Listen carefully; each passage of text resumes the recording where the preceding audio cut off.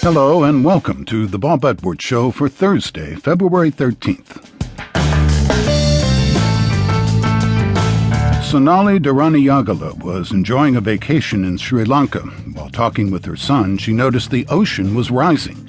An undersea earthquake in the Indian Ocean had triggered a tsunami. In the next few minutes, the water swept away her entire family, her parents, her husband, and her two sons. It was the day after Christmas, 2004. She not only had to endure their loss, she had to deal with the fact that only she survived.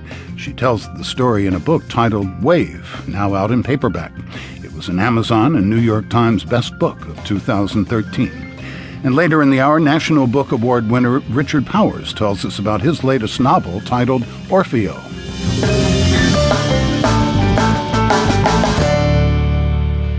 Sonali Deraniyagala was vacationing with her family, her husband, English-born economist Steve Lissenberg, their two young sons, Vikram and Molly, and her parents on the southern coast of her native Sri Lanka in 2004.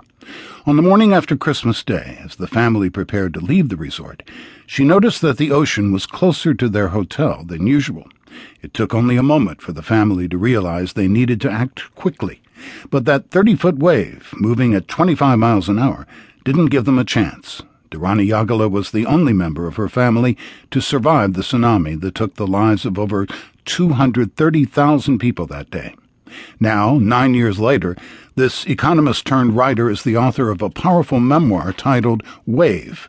It's a national bestseller and was voted one of the best books of 2013 by the New York Times, Amazon, and the Christian Science Monitor. Welcome to our program. Thank you. And congratulations on your book. Have you been surprised by the reaction to it?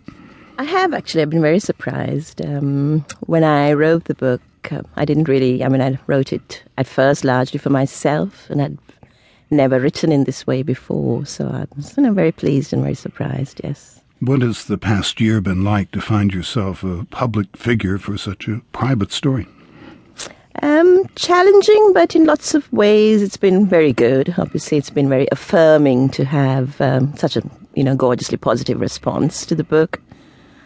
And it's also been a relief for me to have my story known, because for a long time, especially when I was in New York City, I've kept the story very private, and people, even fairly close around me didn't know a lot about it. So in that way, it's been, it's been a relief, and it's been nice, and I'm more myself in lots of ways.